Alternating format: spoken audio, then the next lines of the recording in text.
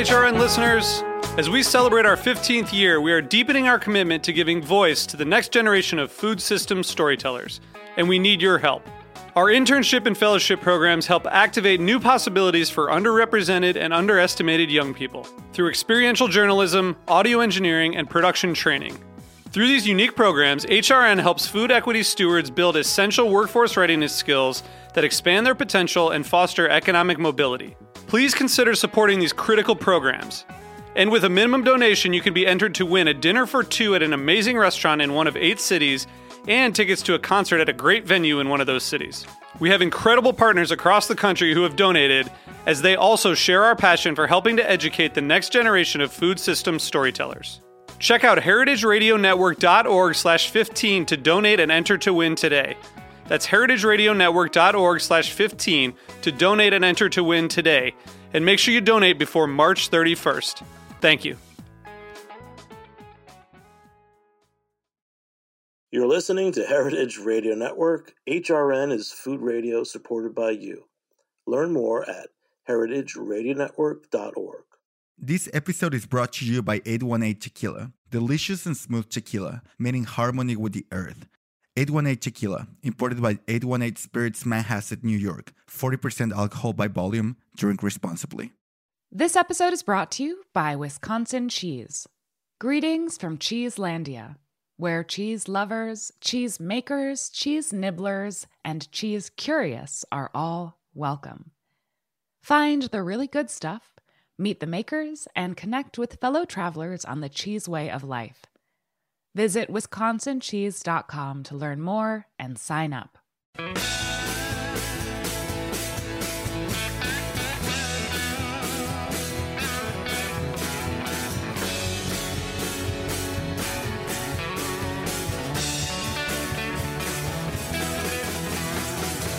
Hey, welcome to Beer Sessions Radio on Heritage Radio Network. It's June 14th, 2022. It's Flag Day, and what's more American than hard cider, right? I'm Jimmy Carboni. I'm the host here on Beer Sessions Radio. And yes, we'll be talking about hard cider. So let's go around the room and introduce our esteemed guests. Each one of these gentlemen are well known in the world of hard cider, and each have totally different approaches to everything. And I'm really honored that they were able to join in. And it seems like this month we're dedicating to hard cider. So let's go around the room. So I'm Jimmy Carboni. I'm the host. Jim? I'm James Asbel, and I'm an importer of Spanish cider. All right. Peter? I'm Peter Mitchell. The American Peter Mitchell, not the Brit, which was much better cider maker than I. I own Headwater Cider up here in Hawley, Mass. Massachusetts. And Ron? I'm the owner and cider maker at Spoke and Spy Cider in Middletown, Connecticut, and I'm the current president of the Cider Institute of North America. All right. So we all share a few things in common. One of them is that last year we were all at Cider Feast New England, north of Boston, which is coming up next week. And it was great getting everyone together. Ron, you were a big part of the introductions and bringing so many of the cider folk into that event. How are you doing? How's everything going? And let's check in with you. Up here, everything's going really well. Our cidery, we're still making tons of cider. I've actually closed our tasting room to focus on wholesale, getting kegs to accounts. And we're trying to move down the road and open up a bigger, better cidery, and hopefully that happens sometime soon. That's great. And you're in Middletown, Connecticut, right? Yep, it's right in the middle. That's great. And then Peter, I met you last year also at Cider Feast, and you came out east. I was up north of Boston. Tell me a little bit about your operations at Headwater and what you're working on right now. Well, I just got off the tractor with enough time to hop in the shower today. We got 2,000 trees on 20 acres. Our motto is grow what you press what you grow. We make pretty much exclusively dry ciders. We do them in 5-gallon kegs because I don't want to lift a bigger keg. And we do them in 750s and some 12-ounce bottles as well. And what else can I say? Oh, James Asbel, you should be happy with this. I just scored 150 new trees. And they include Sangre de Toro and Coloradana. So cool. those will be fun. Those are some good Spanish Coloradona, cider yeah. apples. Awesome. That's great to hear. And I'll say why when I come on. And now you're on, Jim. Oh, okay. Tell us a little bit about you. I met you. I know you lived in Rhode Island and you were an architect, but I know your brother.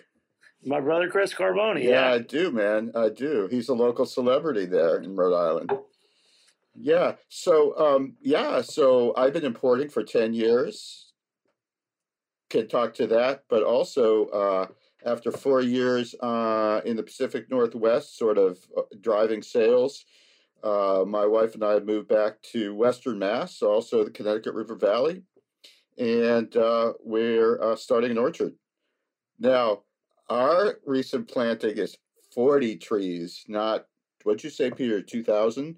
This is 2 grand. Yeah. And so we're planting seedling rootstock for standard sized trees, which we're going to keep small by pruning, but they're going to be relatively big and they're going to be slow. And our goal is really to have, and why I'm so glad to hear Peter's got some Spanish, our goal is to have a kind of demonstration Spanish orchard, both tree type and spacing, so that people who can't go over to Spain, which y'all should anyway, can sort of get a sense of what a Spanish orchard is. And of course, when we graft, we're going to graft all Spanish varietals. So it's great to hear Peter's out there ahead of me and, find out what works before I jump in. Yeah. Well, if I can grow them, we'll see that. That's always the trick. Yeah. It's like, you have the nice variety, but can you produce it? Is it going to work in this area? Yeah, for sure. Yeah. So, guys, Peter, I don't know if all of our listeners probably don't know who Peter Mitchell is, and I'd say many of our listeners are probably craft beverage enthusiasts who would like to learn more. And I think what I'm most interested in is just the differences between the three of you before we talk about similarities. So, like, how would each of you describe what good cider is, but in the context of what you're growing or making or selling? I want to start with Ron, because Ron, you're quite a legend. You're involved with the Cider Institute of North America and many things before you were even making cider. The ciders I really like dry still ciders with a lot of complexity. But as a cider maker, I know that consumers love sweeter, fruitier. So, I make a lot of that, but I drink a lot of, dry, some sparkling. And then are there any countries that inspire you? I mean, honestly, like, we're going into Cider Feast, and there's a lot of people that like cider. Some people drink cider because it's gluten-free option. I think in most places I go, when I'm outside of some of the cities, most people haven't really been exposed to that many different styles of cider. Yeah, most people think cider is just sweet and very like candy. But I really like Spain, Asturias. A lot of what Jim brings in is fantastic. Some of the best ciders I've ever had. So I always try to get people to experiment with, experience the Spanish side. Yeah, Ron actually brings in some bulk, couple. When I bring in a container, sometimes he has as many as 2,000-liter totes in it for himself and his own use in the cidery. He puts some on tap. And Ron, you correct me, but I think you probably do some blends with some of your own ferments. Is that right? Yep, it's all blends, and it's kind of like what we did with the Chai and Dry. We did a collaboration can. I love that Spanish stuff. Cidro. I love that. Glad to hear. It was a home run at Portland Cider Summit the other day. Just absolutely a home run. And we're trying to work on some more in the line, so that'll be exciting. Yeah. Just to speak to that, I really enjoy working with Ron. I've known him, originally know Ron from doing Franklin County Cider Days, and he was volunteer enthusiastically doing long pours for people to taste my cider. So we've had a conversation for quite some time, and when I decided to start doing some blending myself in Massachusetts at my locale, and I knew that he had experience blending my cider, so I invited him to work with me on this collaboration. and it's worked out really well. Jim, what was it about Spain that captivated you?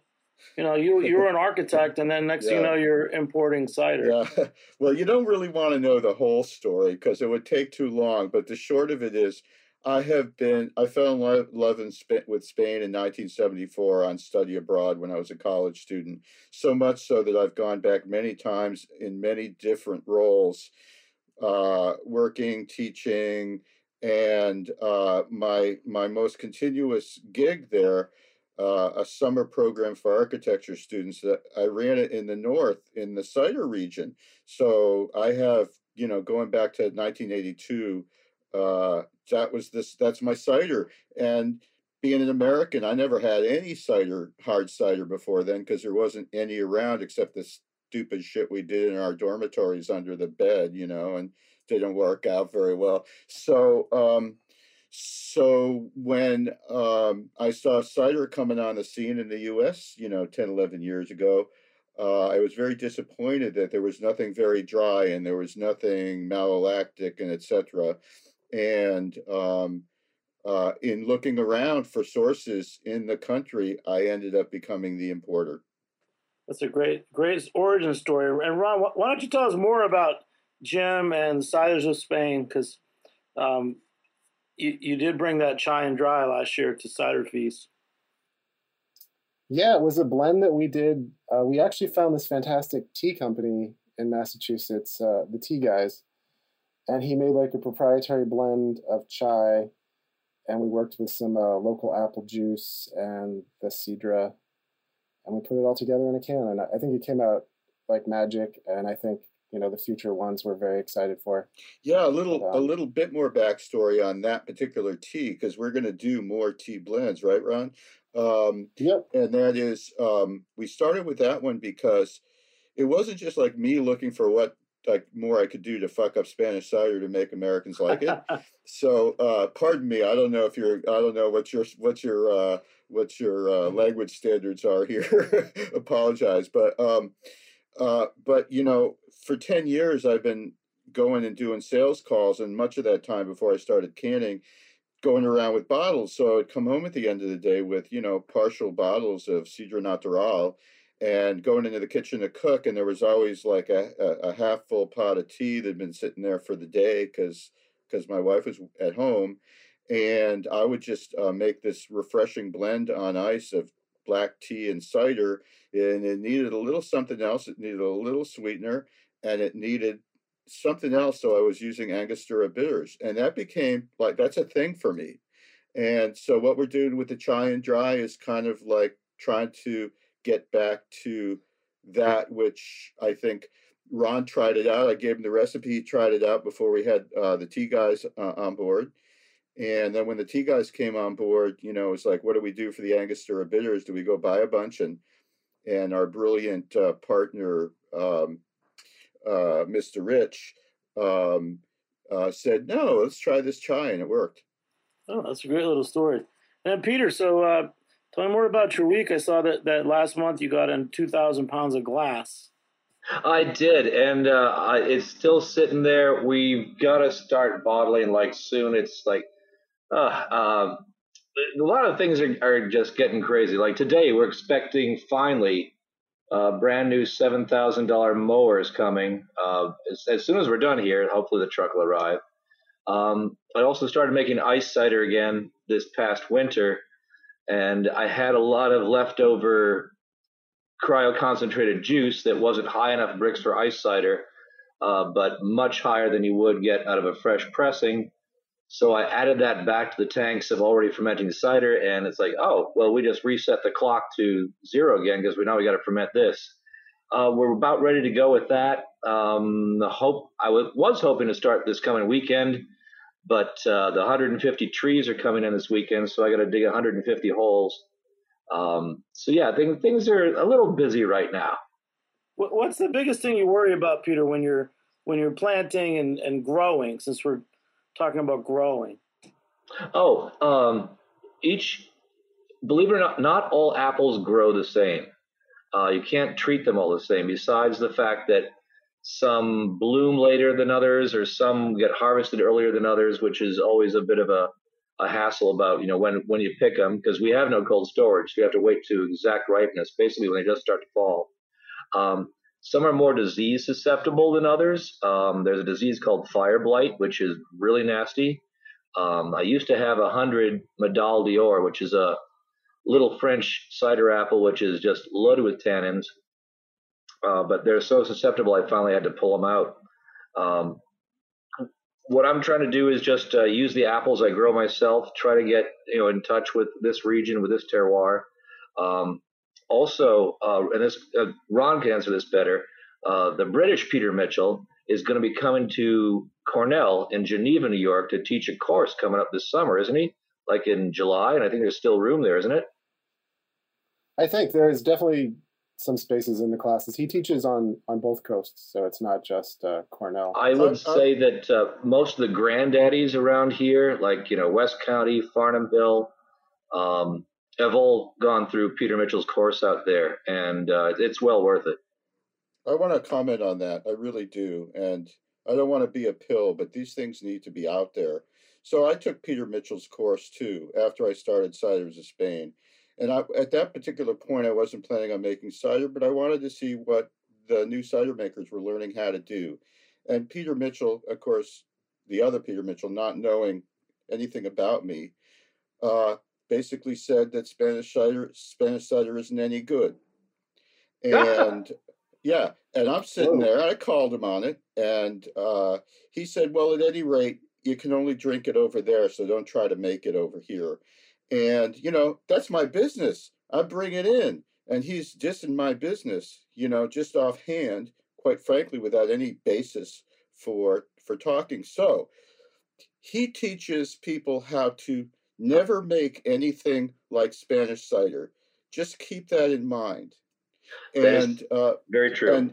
And I know a lot of the people, because I went to a class really early on. I know a lot of the people who are now running cideries and stuff like that. And congratulations to them for getting started, having this kind of training wheel lesson on how to make a limited cider with no risk whatsoever, because the goal is all, maximum commercial production. That's quite frankly what that's about, and probably very realistic. But my congratulations to the many who are now trying wild yeast ferments. Some are actively trying to make Spanish style ciders, which I totally endorsed. I think that's great. And it was part of our goal to introduce Spanish cider, was not just to be the only one selling Spanish cider, but to introduce the style. So so go into that course with an open mind. You are correct, James, that he is a Brit and he's going to teach you British cider making techniques, and he's going to want to say, okay, it's got to be dry and loaded with a lot of tannins, and yes, we want a depth to it, but it's going to fit within that definition of his cider. Right. But he doesn't say it that way. He says it's cider, generic, and that anything else isn't. And he also, by the way, when he's dealing with organoleptic analysis, says that cider can't possibly have umami. Well, of course, if you freeze out the malolactic in your process, you're not going to have umami. And my view at the time, and continues to be, like, who said cider shouldn't remind you of sausage?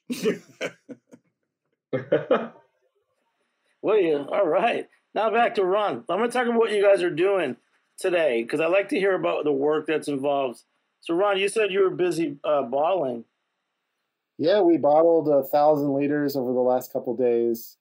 We did these nice 500 milliliter cork and cage bottles. It's like a dry, sparkling cider.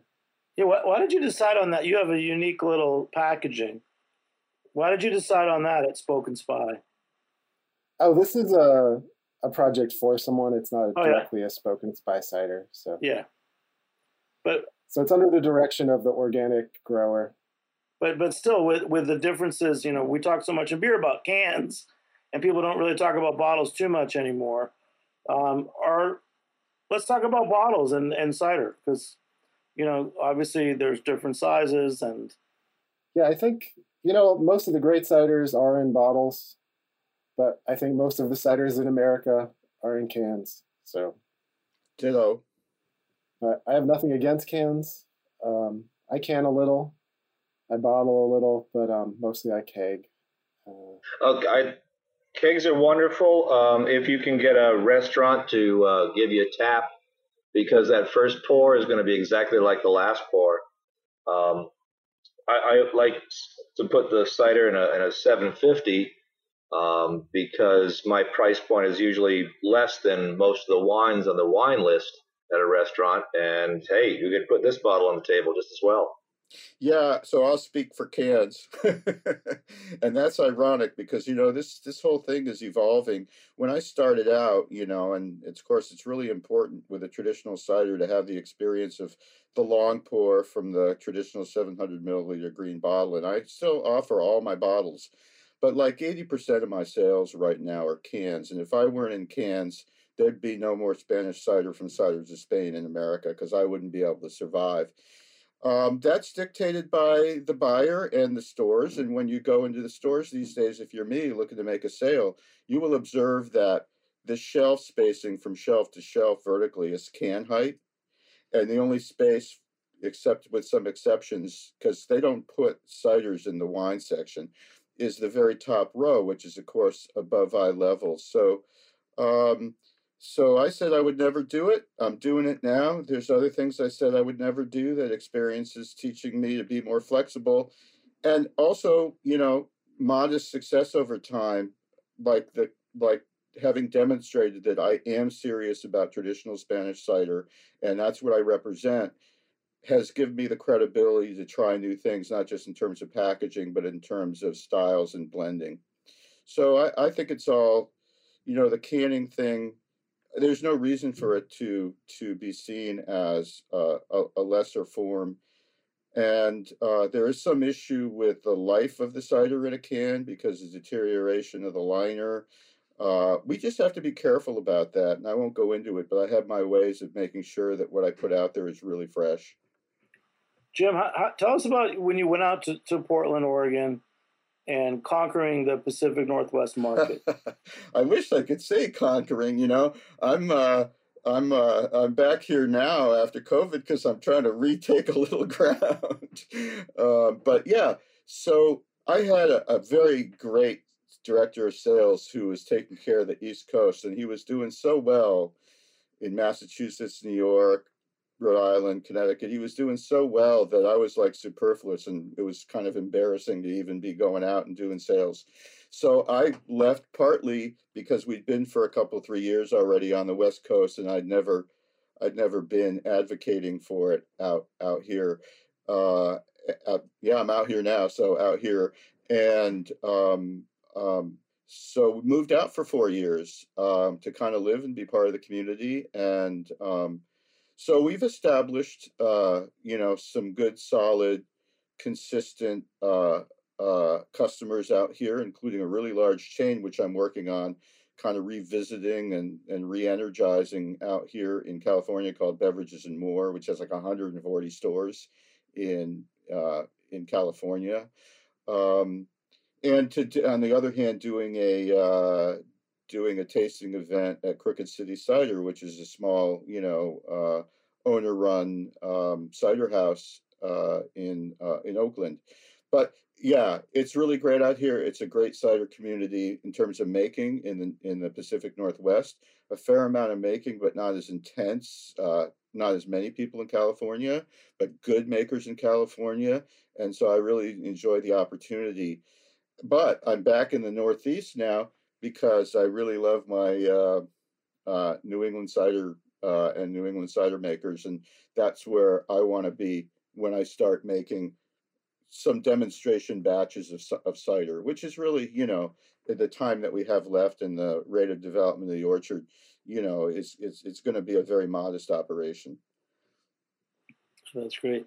Hey, Peter, I know in beer, there's a lot of collaborations, between brewers and, they're standing around and most of it's done in advance. They work on the recipe and order the malts and everything. And then they have great photo ops, not knocking collabs because they're awesome. But I noticed over the winter you were up at our friends at Farnham Hill, and you guys were mucking around in the orchards. Is that a collaboration, or just tell me about what the heck was I doing up there? Yeah. Besides taking pictures of owls in the snow, yes. No, he's got some great varieties up there. He's got Ashton bitter and Ellis bitter up there. I have tried them. We got about 100 sticks total, and we grafted them onto some Macintosh and Cortland trees here. Most of them have taken, so that's going to yield fruit in about 3 years. So we're actually switching over trees from Macintosh and Cortland to Ellis bitter and Ashton bitter. Got some good tannins in those and higher sugar content than you would normally get out of a Cortland and Empire. Plus, UNH, University of New Hampshire, was running a grafting course for the purposes of developing trap trees. Okay, that's kind of geeky grower talk. You make sort of sacrificial lambs out of a few of your trees on the edge of your orchard with varieties that you know the bugs really like. And you say, okay, all bugs over here. And then all you have to do is spray those few trees instead of your whole orchard. Saves a lot of money and time. Yeah, my Spanish growers who produce the fruit for my cider makers were telling me about that as well. So yeah, glad to hear you reiterate it. It works well. Farm has been doing that for 10, 12 years now, and I've just started it. Of course, it's freshly grafted, so it's going to take 3 years to get them to really start flowering. But yeah, those will be the goat trees. Yeah, right. Yeah, I don't think I realized just how risky what you're doing is. Growing anything is Las Vegas in the dirt. Sometimes you have a really great crop, sometimes you don't. Oh yeah. And then Jim, you don't have anything negative to say about the grafting course then? Oh, I haven't taken it, but I'm going to learn grafting locally. We've got some great, besides Peter Mitchell, who's a friend who's always available to help me out and advise me, and I draw on him. We have Matt Kaminsky, who is kind of, I think, the man. So yeah, he's a grafting maniac. He sure is. Yeah, and he teaches a grafting course and many other tree care courses. So once I'm settled, we've only been there a year, and we've been kind of scrambling, finding properties and working them and stuff. But once I get settled, I'll take all of Matt's courses for sure. So you should check out Matt online. It's Gnarly Pippins. Yeah. And all three of you, when you mentioned Franklin County and Franklin County Cider Days and that area, what about it? Why is that the center of so much of Northeast cider, American cider? I know it inspired Tom Oliver to create a Bristol Cider Summit in England.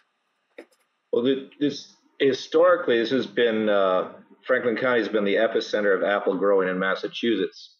I mean, yeah, we can also go all the way back that Johnny Appleseed was born in Leominster, Mass. But even in who was it? It was Sarah down at the Mobile station. Her family's been here forever, and I love that. Gave me a copy of a newspaper clipping, and I think it was in 1902 or something. Some insane amount of cider came out of these hills, like over 1 million gallons. And you got to remember, these are steep hills, and they're hauling this stuff up and down the slopes with oxen and horses. And so there was a whole bunch of cider. There's lovely abandoned orchards deep in the woods here. And it's just a beautiful heritage for apples. I went foraging with Peter last year, and That's right. Gordon. It was amazing, and we were identifying, by taste, identifying these random varieties, that the ones that we liked, and tagging the trees, and Peter was GPS locating them with intentions we didn't fulfill last year. But maybe this year, Peter, we'll go pick some of those, and maybe I'll take some cuttings now that I have some rootstock in the ground. Oh yeah, I think it's time we should head on out there with Gordon and but we'll bring some backpacks and stock up on some apples. Yeah, because I gotta make some cider this year. I got a lot to learn and little time left. I sometimes, go, what the hell am I doing planting an orchard of trees that are going to take 7 to 10 years to mature in my life, at my age? And I realized, oh no, those trees are going to keep me alive.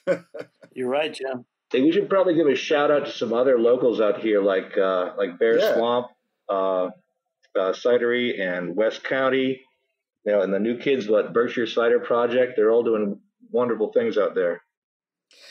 I heard, talking about Pacific Northwest, I heard from a farmer I bought lamb from a few months ago that somebody came into her shop who just bought 90 acres up in Leiden, that was moving from the Pacific Northwest to start a big orchard up here in Franklin County. Wow.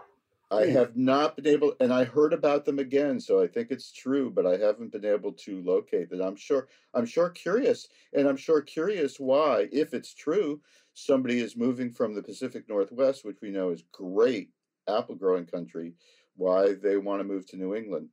I have my theories, but they're, idle theories based on no confirmation this is actually happening. Yeah. Well, if it were, would it be climate change? Is it the price of land? It's not the price of land. It's sharing the price of land. I'm going to guess that, as you said, since growing an orchard is a long-term investment, that it's likely to be a climate change consideration. If you're going to start now with the droughts that they've been having here and the smoke.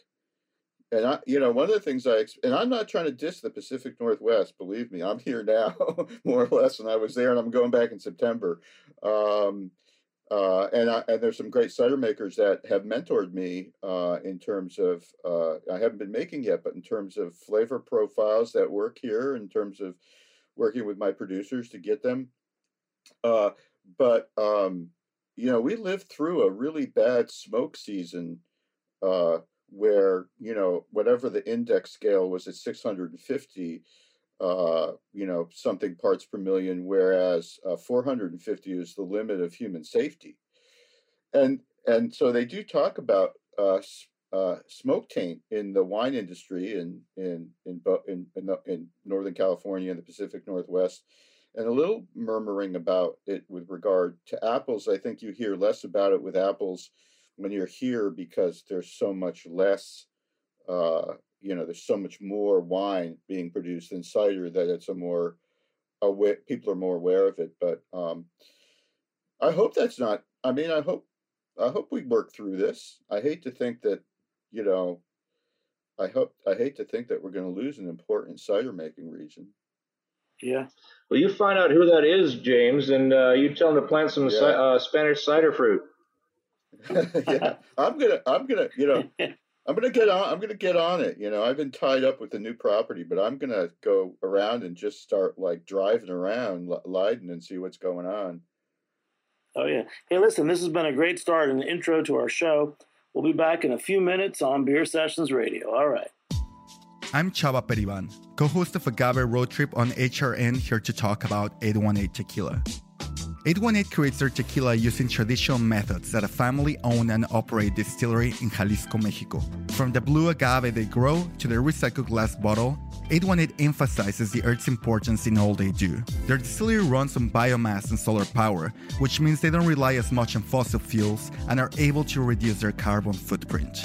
Their labels, corks, and boxes are all certified by the Forest Stewardship Council as coming from sustainably managed forests. 818 is a proud member of 1% for the Planet, through which they support HRN as well as Sacred, my organization in Jalisco, where together we transform agave byproducts and water waste into adobe bricks that are donated to local infrastructure projects, like a local library in Zapotitlan de Vadillo. Visit drink818.com to learn more about their sustainability efforts and find 818 near you. 818 has been part of so many magical nights for me, and I hope you enjoy it as much as I do. 818 Tequila, imported by 818 Spirits, Manhasset, New York. 40% alcohol by volume. Drink responsibly.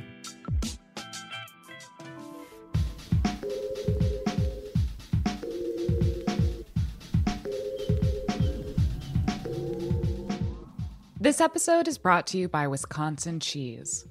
Greetings from Cheeselandia, the ultimate community of cheese lovers. Cheeselandia is your golden pathway to the world of Wisconsin artisanal cheese, where you can immerse yourself in a vibrant society of cheese, in real life and online. Join this community of fellow travelers from all 50 states on the Cheese Way of life and enjoy member-only events.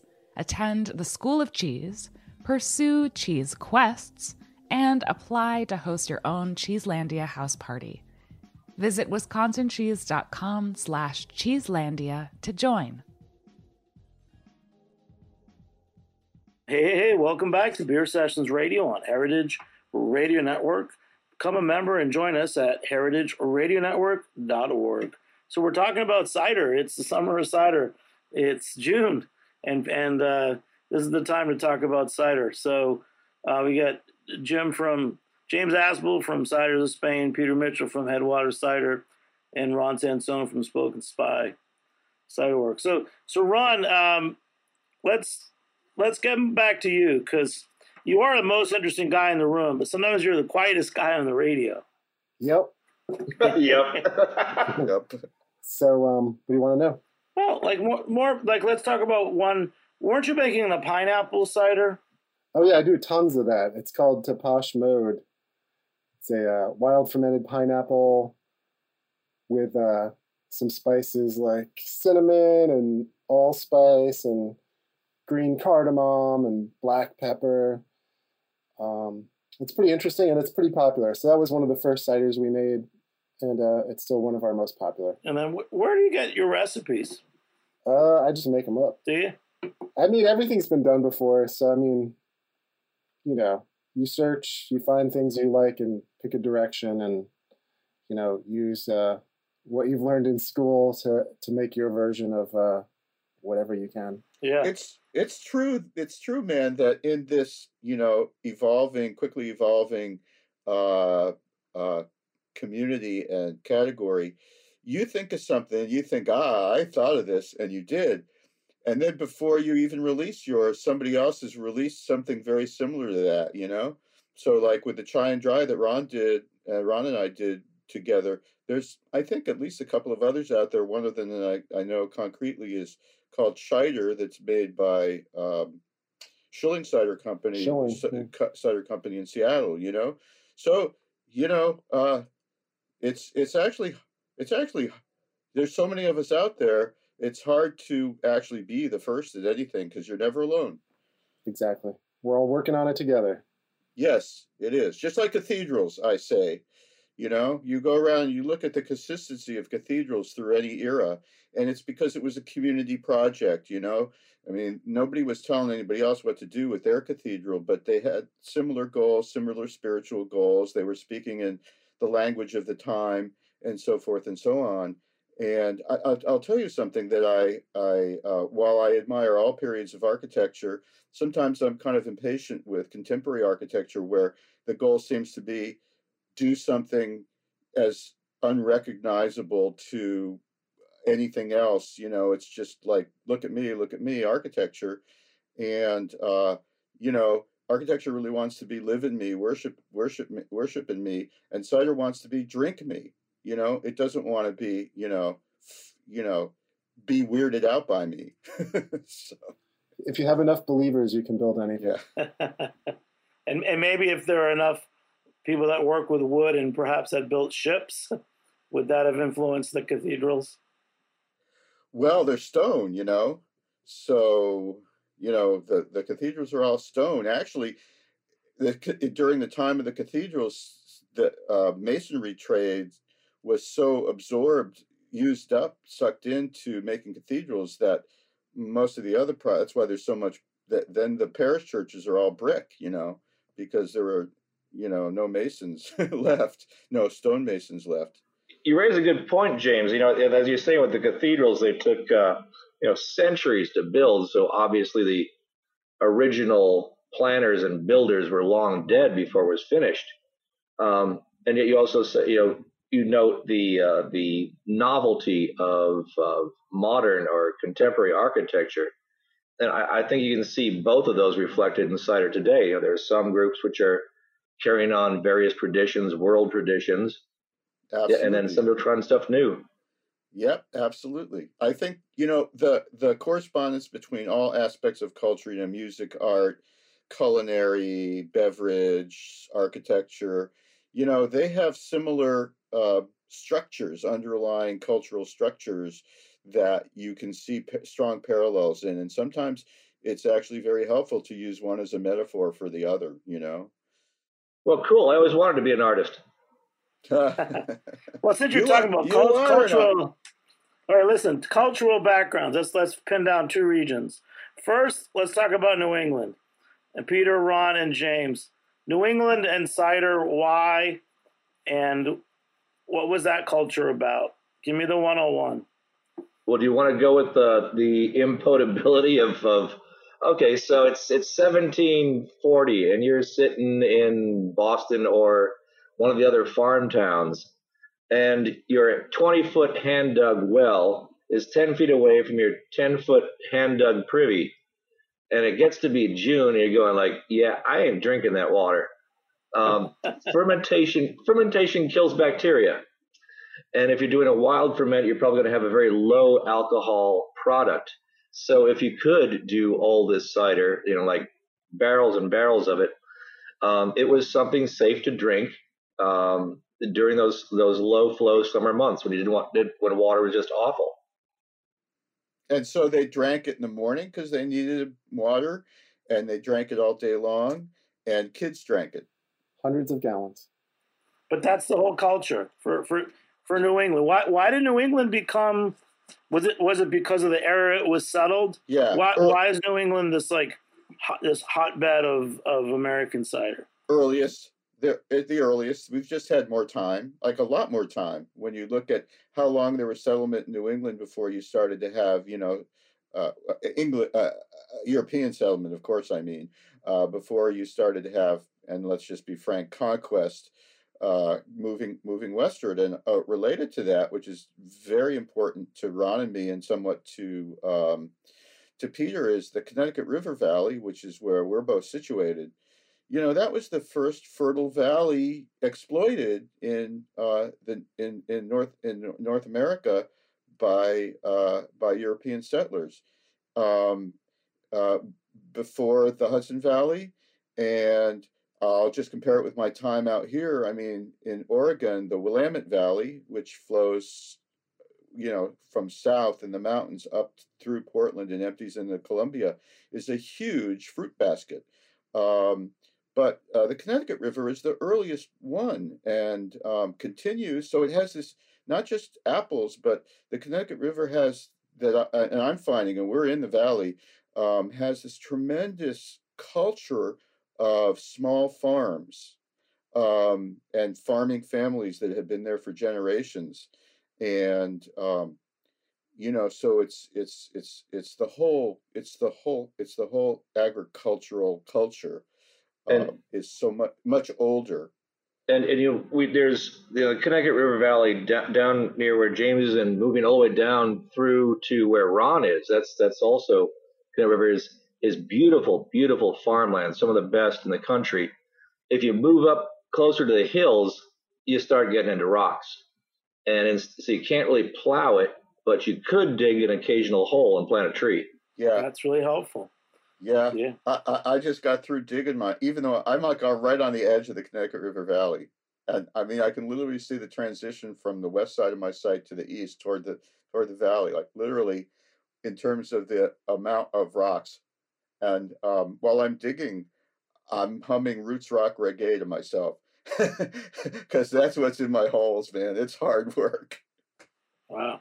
Hey, Ron, what about in Connecticut? I know, you're involved with more than just your own cidery in Connecticut. What about the history of cider there? There are a few cideries that are doing pretty well now. I think cider is getting more popular in Connecticut. I'm starting to help. I started the Connecticut Cider Association 5 years ago. Nice. We're just trying to support all the cideries in Connecticut. And I'm working with probably like 4 or 5 Connecticut startups that are trying to launch in the next year or so. And some of these are like those classic, families like they were talking about there, going back, 5-10 generations who are just now getting into the hard cider side of the business. So. Hey, what about Clyde's? What can you tell us about Clyde's? Oh, Clyde's is fantastic. It's a very interesting steam powered. It's like a engineering site. It's like a historic engineering location, steam powered cider. I think they bring in the apples. I don't think they grow apples at all. I'm not even sure if they use Connecticut apples. But they do very interesting ciders that they sell in like gallon milk jugs. So it's a steam-powered cidery in Connecticut. Yeah, and it has a claim to fame that it was one of the only cideries in America that managed to continue to operate through Prohibition, because the matriarch of the operation at that time had some influence with state politicians and managed to get their cider recognized as patent medicine. So they were making hard cider as patent medicine throughout Prohibition. Since 1881. And I think that's a good point you bring up, James, that we really should recognize that cider was pretty much the bad boy at Prohibition. People were just chopping down their cider orchards because people were making a lot of it, and especially in New England, there's a thing called New England style cider, which is where you're going to add extra sugar and raisins and jack up that alcohol. And when Prohibition was repealed and they were rewriting the laws, cider was not invited to the table. It was pretty much just a winemaker, a brewer, and a hard liquor person. So is that why in some of the states, I know in New York it wasn't really defined what cider was. Yeah, and thank goodness for who's the senator? He brought back the farm cidery license to New York, and it's done wonders for New York cideries. Schumer. Chuck Schumer. Yeah. I've been poking my reps for years, saying I want this from Massachusetts. Hasn't gone anywhere yet, but we're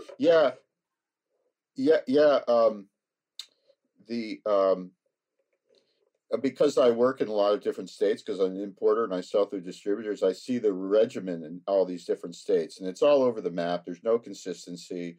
Some states have begun to recognize. So for me, there's another level, because Peter's talking about the legal production and sale of cider, but then at the federal level. But then I go in all these states and I have to deal with, state regulatory agencies, and they're all over the map. Some have followed the federal thing and begun to recognize cider.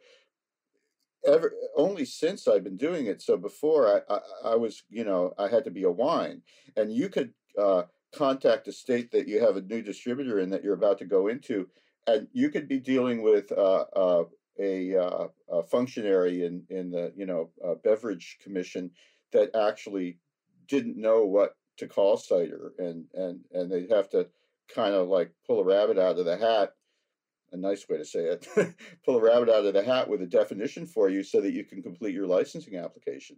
Even in New York, in some of the retail stores, I know there's certain ciders. I think there was and may still be ciders can be sold based on the ABV. Not sure 100%. That's exactly right. And I have to give a tip of the hat to Michelle McGrath and the American Cider Association for being able to flex the muscle and get a rewrite of the federal definition of cider. So what is it now? What's the federal definition of cider? It's 7%, isn't it? For ABV? Correct me if I'm wrong. I'm not up to date. It was 7.5% when I started out, and fortunately, if it has been lowered to 7, it won't affect me because I've got nothing on that cusp. But I don't know for sure. Another issue with regard to definition is that sparkling ciders above a certain pressure, they're sparkling wines, and they get super taxed just like champagnes do. So if people are producing that, they got to know, and I'm sure most of them do know, that they're going to get taxed at a higher level, which is one of the things that makes those more expensive. And it's the same for me bringing it over. If I bring something in over, I don't keep track of the pressure because mine are so far. My sparkling ones are so far over the limit that I don't know what the bottom is. I just pay it, you know. Yeah, here in Connecticut, the grocery stores don't even sell cider, so we'd only be able to sell in liquor stores. Wow. Yeah, my stuff always comes in above 7, so I'm just like, yep, we'll pay the tax. That's fine. I'm happy with 8%. That's good. Yeah. 7, 8. Yeah. And Spanish ciders, traditional Spanish ciders, are typically 6 to 7%. So we're, for our basic product, in the safe zone, and everything that I do except for my brut ciders, my sparkling ciders, are below. But my sparkling ciders are, taxed, highly taxed. Yeah. Hey, Jim, let's just go back to Spain for a minute. Asturias, tell us about a couple of your producers or products. Yeah, and sure. There's some weird stuff. Like there's special methods for making these ciders. Right. So the first thing to say is that for 2,000 years going back, actually recorded in some Greek traders' logs, they've been making cider continuously in Asturias. So I'm sure people were making, as soon as human met apple, there was probably cider. So we're really talking about probably a prehistoric beverage. But in terms of continuity, the longest continuity currently is from Spain. So the traditional cider that they make is a way that is consistent across the region, spills over into the Basque region, and there's a lot of debate. I know where I stand on it, who's really, the origin point, and a little bit in Cantabria and Galicia, also on the northern coast, but primarily, intense production of the same method, wild yeast fermented, single fermentation, matured over the winter. Don't do anything to it. Dealing with the different profiles of the different wild yeasts is experiential. It's not control. It's not Peter Mitchell. It's not treating stuff with chemicals in your laboratory and inoculating them with cultured yeast. You just basically let it go, and then you do what you have to do to come out with it. So, but they make very large volumes, and they have a lot to blend. So they're about blending to get the flavor profiles balanced across their various batches. And they can harvest the same apples from the same orchards, bring that in, press it, and go into 3 different very large vats. And in spite of all that sameness, the 3 batches will be different. So they know that. They've known that for a very long time. The idea of consistency is laughable. So that's defined traditional Spanish cider. And until when I first started importing 10 years ago, I was looking for the best people making the best. But also I wanted to make sure that I was working with people who were interested in developing new cider styles, because I need to survive in a market where not everybody's going to drink a traditional Spanish sidra. And they've done very well by me. So Francisco Ordóñez, who's the head cider maker at Viuda de Angelón, he's a guy who's now recognized as the best cider maker in Spain. He is from a 4th generation cider making family. But he went and studied enology at the University of Valencia, and he worked, he apprenticed and journeyman in the winemaking industry before he came back. And so he has these technical skills. So he's making one of my brut ciders, and I won't go into detail about what the method is. We could do that another time. And he's also using second fermentation, Methode Charmat, to make a perry. He's the only one making perry. Long story about why they don't make perry over there, but he does. And so I have the only perry made in Spain in my portfolio too. And then doing blends. So we have one blend, which is the Methode Charmat cider, but it's back sweetened with a little bit of honey from the hives in his orchard.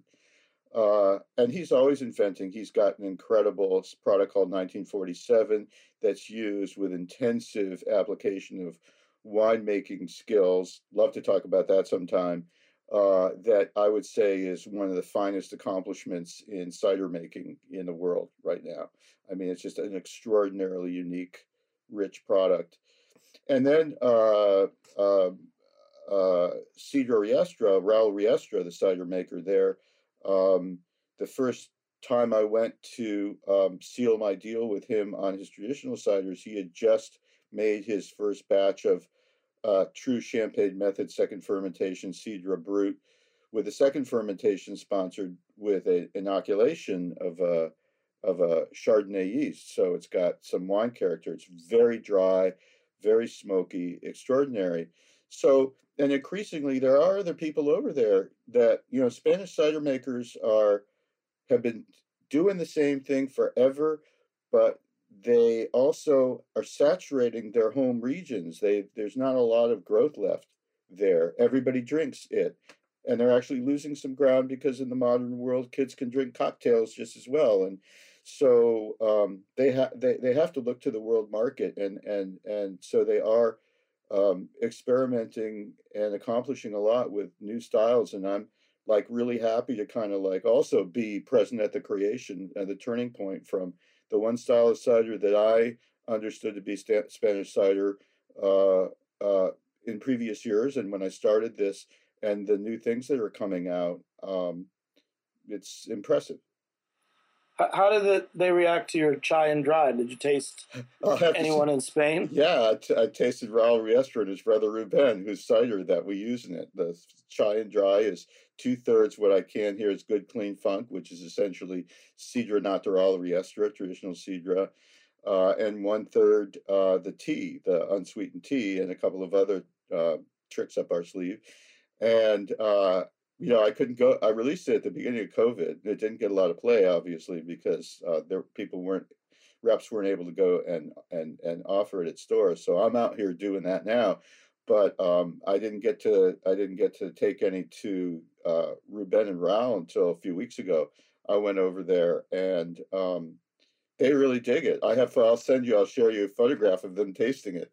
But also, the bottom line. If you send it today, that could be the show photos. But I have it. I should do that. So, but I have to say, and I want to be frank about this.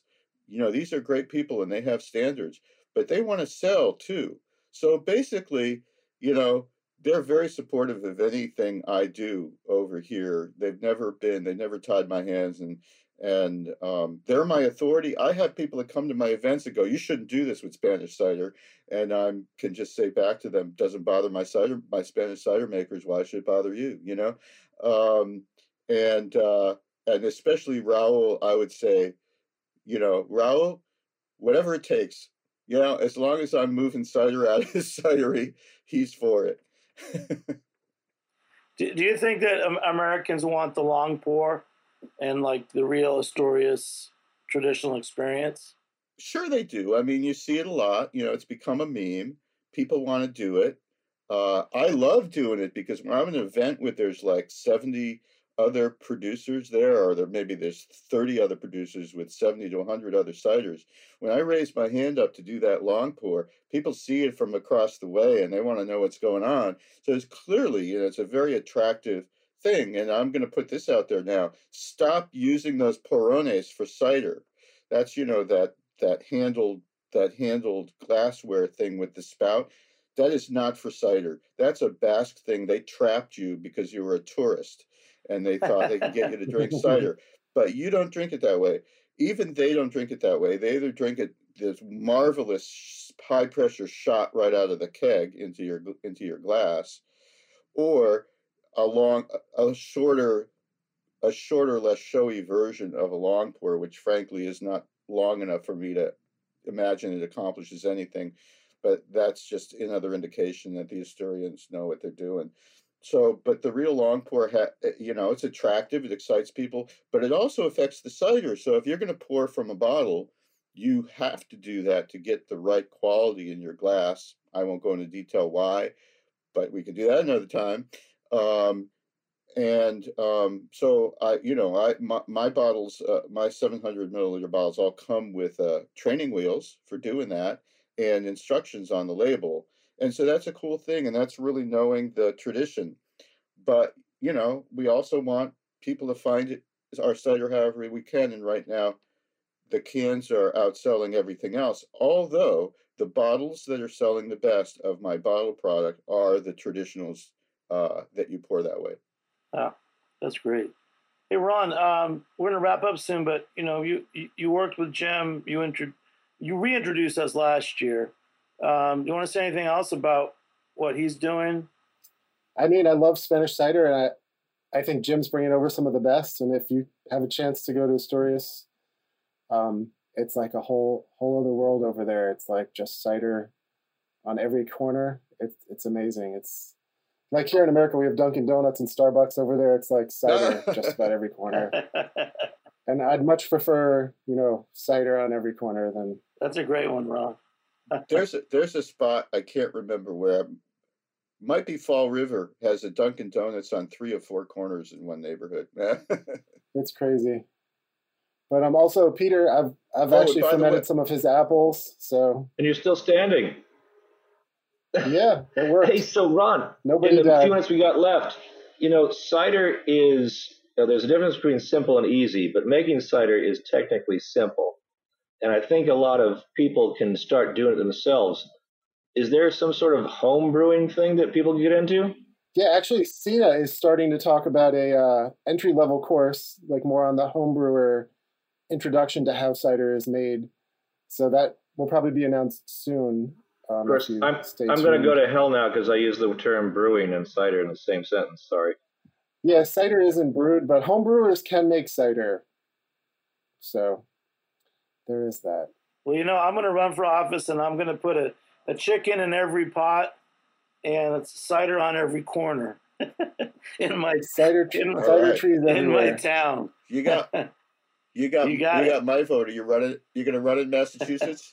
I don't think so, gentlemen. But let's wrap it. And Peter, for you, any last words for us? Yes. You got to go. What are you going to go back outside and do? I think if anything, I learned from just how hard this business is, whether it's bottling, running a business, making the cider, selling, planting the trees. Well, allegedly that mower is being delivered from Iowa in about 30 minutes, so I got to get the forklift started. Hopefully, it will start. And get out there and unload the truck. The June drop of apples has already started. But other than that, it's looking like a good crop this year. Last year was a wet year, so we had a lot of juice, but not a lot of sugar in it. Things are looking pretty darn good this year, knock wood. Hopefully going to bottle the ice cider early next spring. And that's about it. Just keep on growing, keep on grafting, planting new trees. It's always something going on. Well, listen, I really appreciate you guys coming on last minute. I'm in the cider vibe, and go to Cider Feast in Haverhill. Oh yeah, north of Boston, Haverhill. But Cider Feast. If you're in Massachusetts, sure.